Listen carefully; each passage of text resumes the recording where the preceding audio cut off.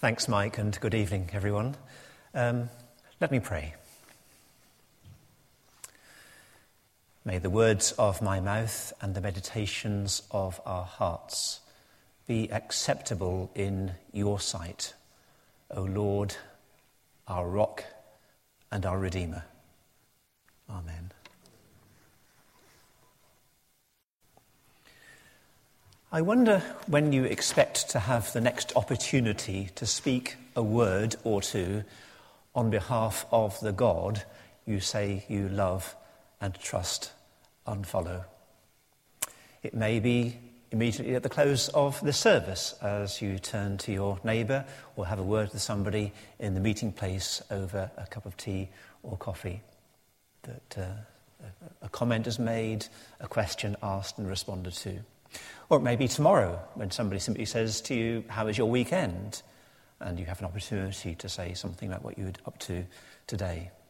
Or perhaps during the course of the week, some comment is made to you from the news about some misbehaving vicar, or some comment about world affairs or what God is up to with all these earthquakes and drownings and so on. And I wonder what your response would be to any of those situations. Whether you'd want to quickly change the subject, pray for the ground to open up under your feet, or mumble something fairly optimistic and vaguely uplifting in the hope that the other person is satisfied with that. Do you sometimes wish and hope and pray both for boldness and for integrity in speaking a word on God's behalf? Well, if so, you're not alone. You can certainly number me amongst those who would hope and wish and pray for both boldness and integrity in speaking on God's behalf. And we can learn a great deal, I think, from the prophet Jeremiah. As you've heard from Will, we are beginning this evening a series of Sunday evening services focusing on the writing prophets of the Old Testament. We're missing Isaiah out because we did Isaiah in considerable detail in recent months, and even though I, for one, would never feel completely Isaiah'd out, he's had his turn, and it's time for some of the others to have their turn. So the next prophet after Isaiah is Jeremiah, and that's what we get this evening. Trouble is, apart from the book of Psalms, Jeremiah's is the longest book in the entire Bible. And more than that, it doesn't really have a plot line. The materials are sometimes roughly in chronological order. We get Jeremiah's call at the beginning, and we get something sort of vaguely endish at the end, but it's more a collection of his messages given over quite an extended period of time. So rather than trying to give you a bird's eye view of the whole lot, which frankly is beyond me, I thought that I would attempt rather to give you an example of his message, a segment of his teaching, and a quite typical segment in many ways too, to give you a flavour of this great and godly man. So we're in Isaiah chapter 28, and I hope you have a Bible open in front of you. If you do, then in the church Bibles, it's page 788 if you need to look it up again.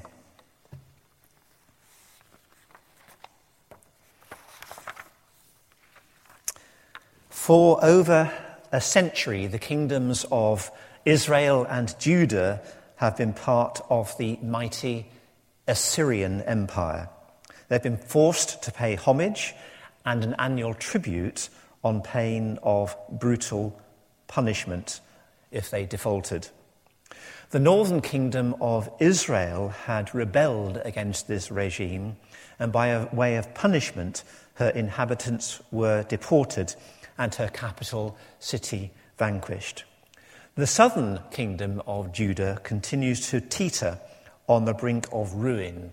Its kings and its people are devoted to all kinds of immorality and idolatry, including the terrible practice of human sacrifice. Judah was a nation ripe for judgment. And it was into that situation that the prophet Jeremiah was born. And we're now in the year 593 BC. Babylon has replaced Assyria as the dominant power in that part of the world. And the people of Judah have already tried rebelling against Babylon and its infamous ruler Nebuchadnezzar. What they got for their trouble was the deportation of their king and other influential people, together with the removal of precious articles from the temple in Jerusalem. So they really were under the thumb of Nebuchadnezzar and the Babylonians. Babylon has appointed in Judah a puppet king, Zedekiah. He's named in verse 1 there, do you see? But Zedekiah appears from the previous chapter to be hatching a plot with envoys from the surrounding nations, verse 3 of chapter 27. They are planning, it seems, yet another revolt against Babylon. And the prospect of such a revolt would seem to be an encouraging thing to the people of Judah. Maybe Babylon can be made to topple, and then we'll have our freedom again. So it's a good time for the optimists in Judah. But what is Jeremiah up to? We find him, as you've heard already from Mike, standing in the temple wearing a yoke around his neck. And the previous chapter, again, as Mike has pointed out to us, we see the symbolism of that yoke that he's wearing around his neck. The message is, accept God's verdict. Submit to the yoke of Babylon. Resign yourselves to the fact that you will be under Babylonian rule for 3 generations. If you do, you will be able to live in relative safety and peace in your own land. If you do not, you will suffer tragic consequences. That's Jeremiah's message. Submit to the yoke of Babylon. Do not rebel. Do not resist. But now, in our chapter 28, comes a confrontation between 2 prophets. A second prophet steps forward and in front of the priests and all the people contradicts Jeremiah to his face. The man's name is Hananiah. He goes up to Jeremiah, looks him straight in the eye and says, "Jeremiah, you're wrong. The Lord is going to smash the yoke of Babylon. Within 2 short years, the exiles and the precious articles from the temple will be returned. It's not so bad after all."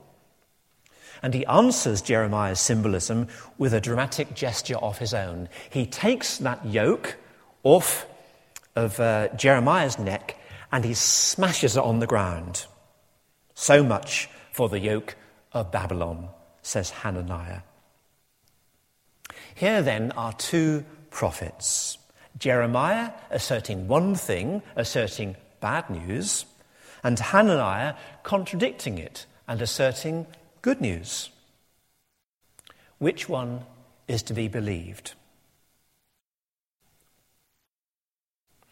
The question of truth versus falsehood has, of course, always been with us.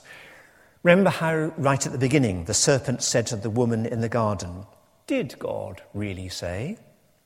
And then flatly contradicted what God had said, when God had said, "If you eat that fruit, you will surely die." And the serpent says, "You will not surely die."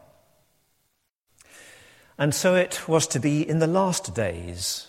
Peter, in his second epistle, says, "You must understand that in the last days scoffers will come, scoffing and following their own evil desires. They will say, 'Where is this coming?' he promised." We need then some tests that can be applied to anyone who claims to be speaking on behalf of God. 4 tests stemming from this passage here in Jeremiah 28. Someone is speaking on behalf of God. Someone is claiming to speak on behalf of God. Now, first of all, does he speak with compassion. Do you see how in verse 6, Jeremiah's first response to Hananiah's optimistic messages, Amen, may the Lord do so. May the Lord fulfill the words you have prophesied. Jeremiah wishes it were true.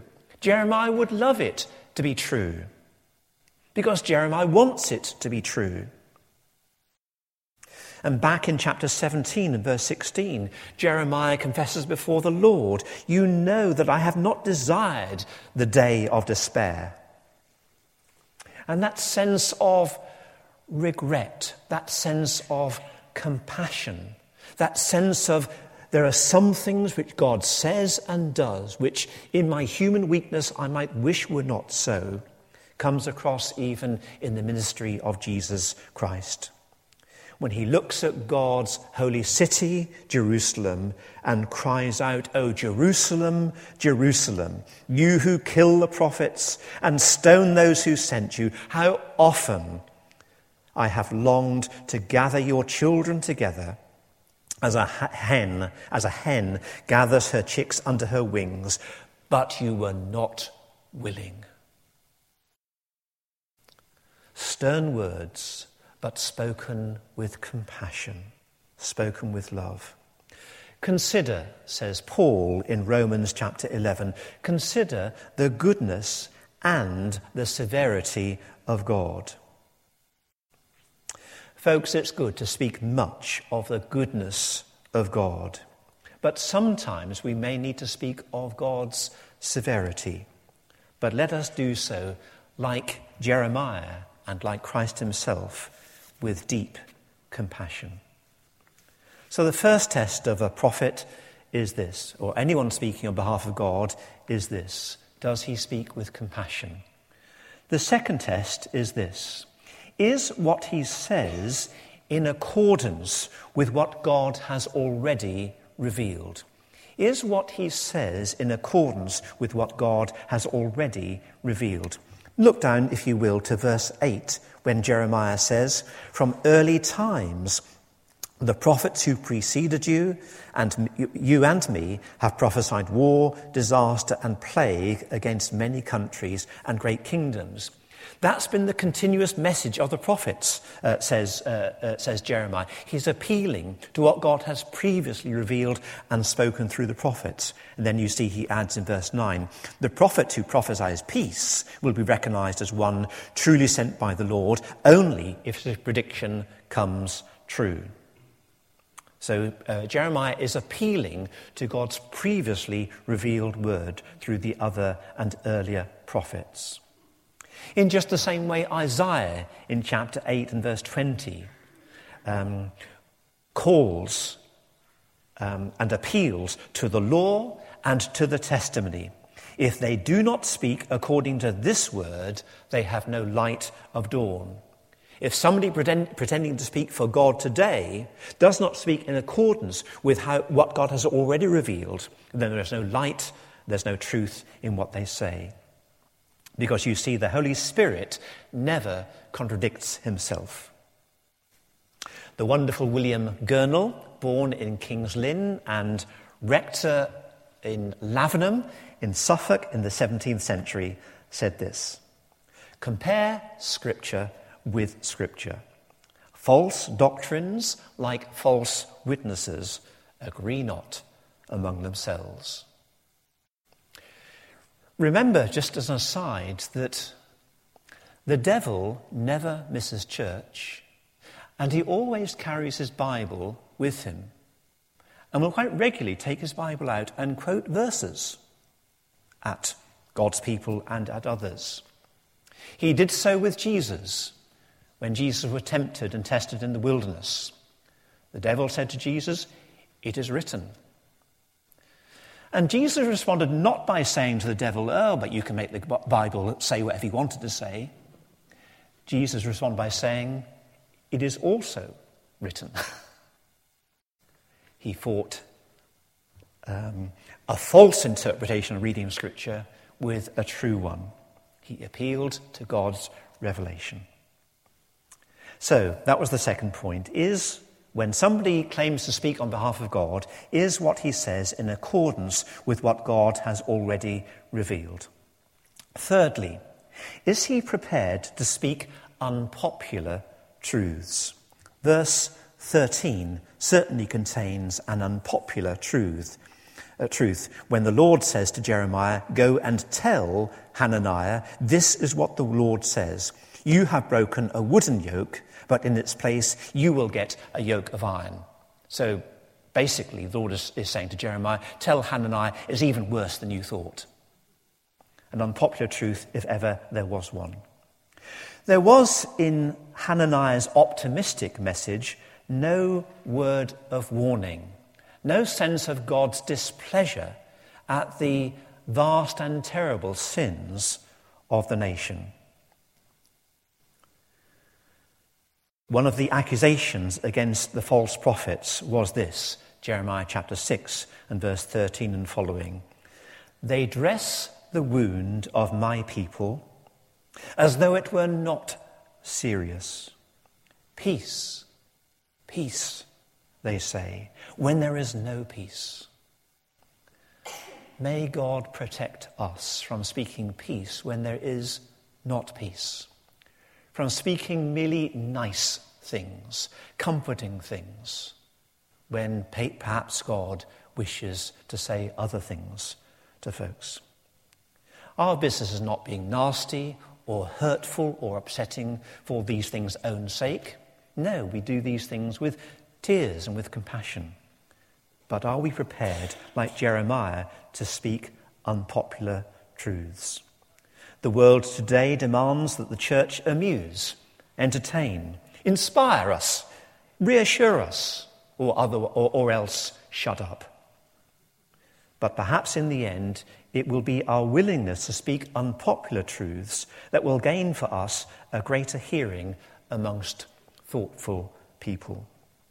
George Buttrick says, and I think truly, people are driven from the church not so much by stern truth that makes them uneasy, as by weak nothings that make them contemptuous. Is the person who claims to speak on God's behalf prepared to speak unpopular truths? And now fourthly, is this person willing, if necessary, to stand alone? Is this person willing, if necessary, to stand alone? Verse 15. Then the prophet Jeremiah said to Hananiah the prophet, "Listen, Hananiah, the Lord has not sent you, yet you have persuaded this nation to trust in lies." The nation had believed Hananiah and the other so-called prophets and was choosing to reject and to spurn the message of Jeremiah. Jeremiah was left alone. In the United States, when a warrant for arrest is served, the wording, I'm told, is this: the people of such and such a state against, and here you'd have to insert the name of the accused. Imagine what that must feel like, to have the people of an entire state against you and your name there. And that's just what Jeremiah must have felt like. The people of Judah, its leaders and rulers and its prophets against you. You're on your own, mate. But it didn't deter him. He was willing to stand alone. The Christian thinker Kierkegaard said, many years ago, "For long the tactics have been, use every means to move as many as you can, to move everybody, if possible, to enter Christianity. Do not be too curious whether what they enter really is Christianity. My tactics have been," he says, "with God's help, to use every means to make it clear what the demand of Christianity really is, even if no one entered it." And what did our Lord say about counting the cost of discipleship? Folks, the majority is not always in the right. Be careful not to give in unthinkingly to peer pressure, very strong pressure. Sometimes we need to listen to that lone voice. Sometimes we may even need to be that lone voice. We sometimes refer to Jeremiah as the weeping prophet, but he is ultimately a prophet of hope. After judgment will come restoration, but in God's time, not in the 2 years that Hananiah prophesied, but in the 70 years that Jeremiah prophesied. Moving briefly into chapter 31, we have the glorious promise of God's new covenant, where God will gather them from the 4 corners of the earth. Their mourning will be turned into gladness, and their sorrow into comfort and joy. He will put his law in their minds and write it on their hearts. He says, I will be their God, and they will be my people. And by the way, if you want a short phrase to summarize the entire message of the Bible, there are several that will do. I certainly wouldn't object if you want a John 3:16 to summarize the message of the Bible. If you want something from the Old Testament to summarize what the Bible is all about, then you can't go very wrong with this one. I will be their God, and they will be my people. There is a huge message in that brief statement. Jeremiah 31 goes on to say, no longer will a man teach his neighbour, saying, know the Lord, because they will all know me, from the least of them to the greatest. For I will forgive their wickedness and will remember their sins no more. And at that point, the prophet Jeremiah, centuries before the coming of Christ, is pointing directly towards Christ. Because do you remember that on the night before he died, at the Last Supper, Jesus stood and said, this cup is the new covenant. Remember, Jeremiah has spoken of God's new covenant. Now Jesus is saying, this cup is the new covenant in my blood, which is poured out for you. And Hebrews chapter 8 will give an exposition of Jesus, the mediator of God's new covenant, quoting directly from Jeremiah chapter 31. And this same Christ, crucified but now risen and ascended, has lavished gifts upon his people. He has given some, I'm quoting now from Ephesians chapter 4, he has given some to be apostles, some to be prophets, some to be evangelists, and some to be pastors and teachers.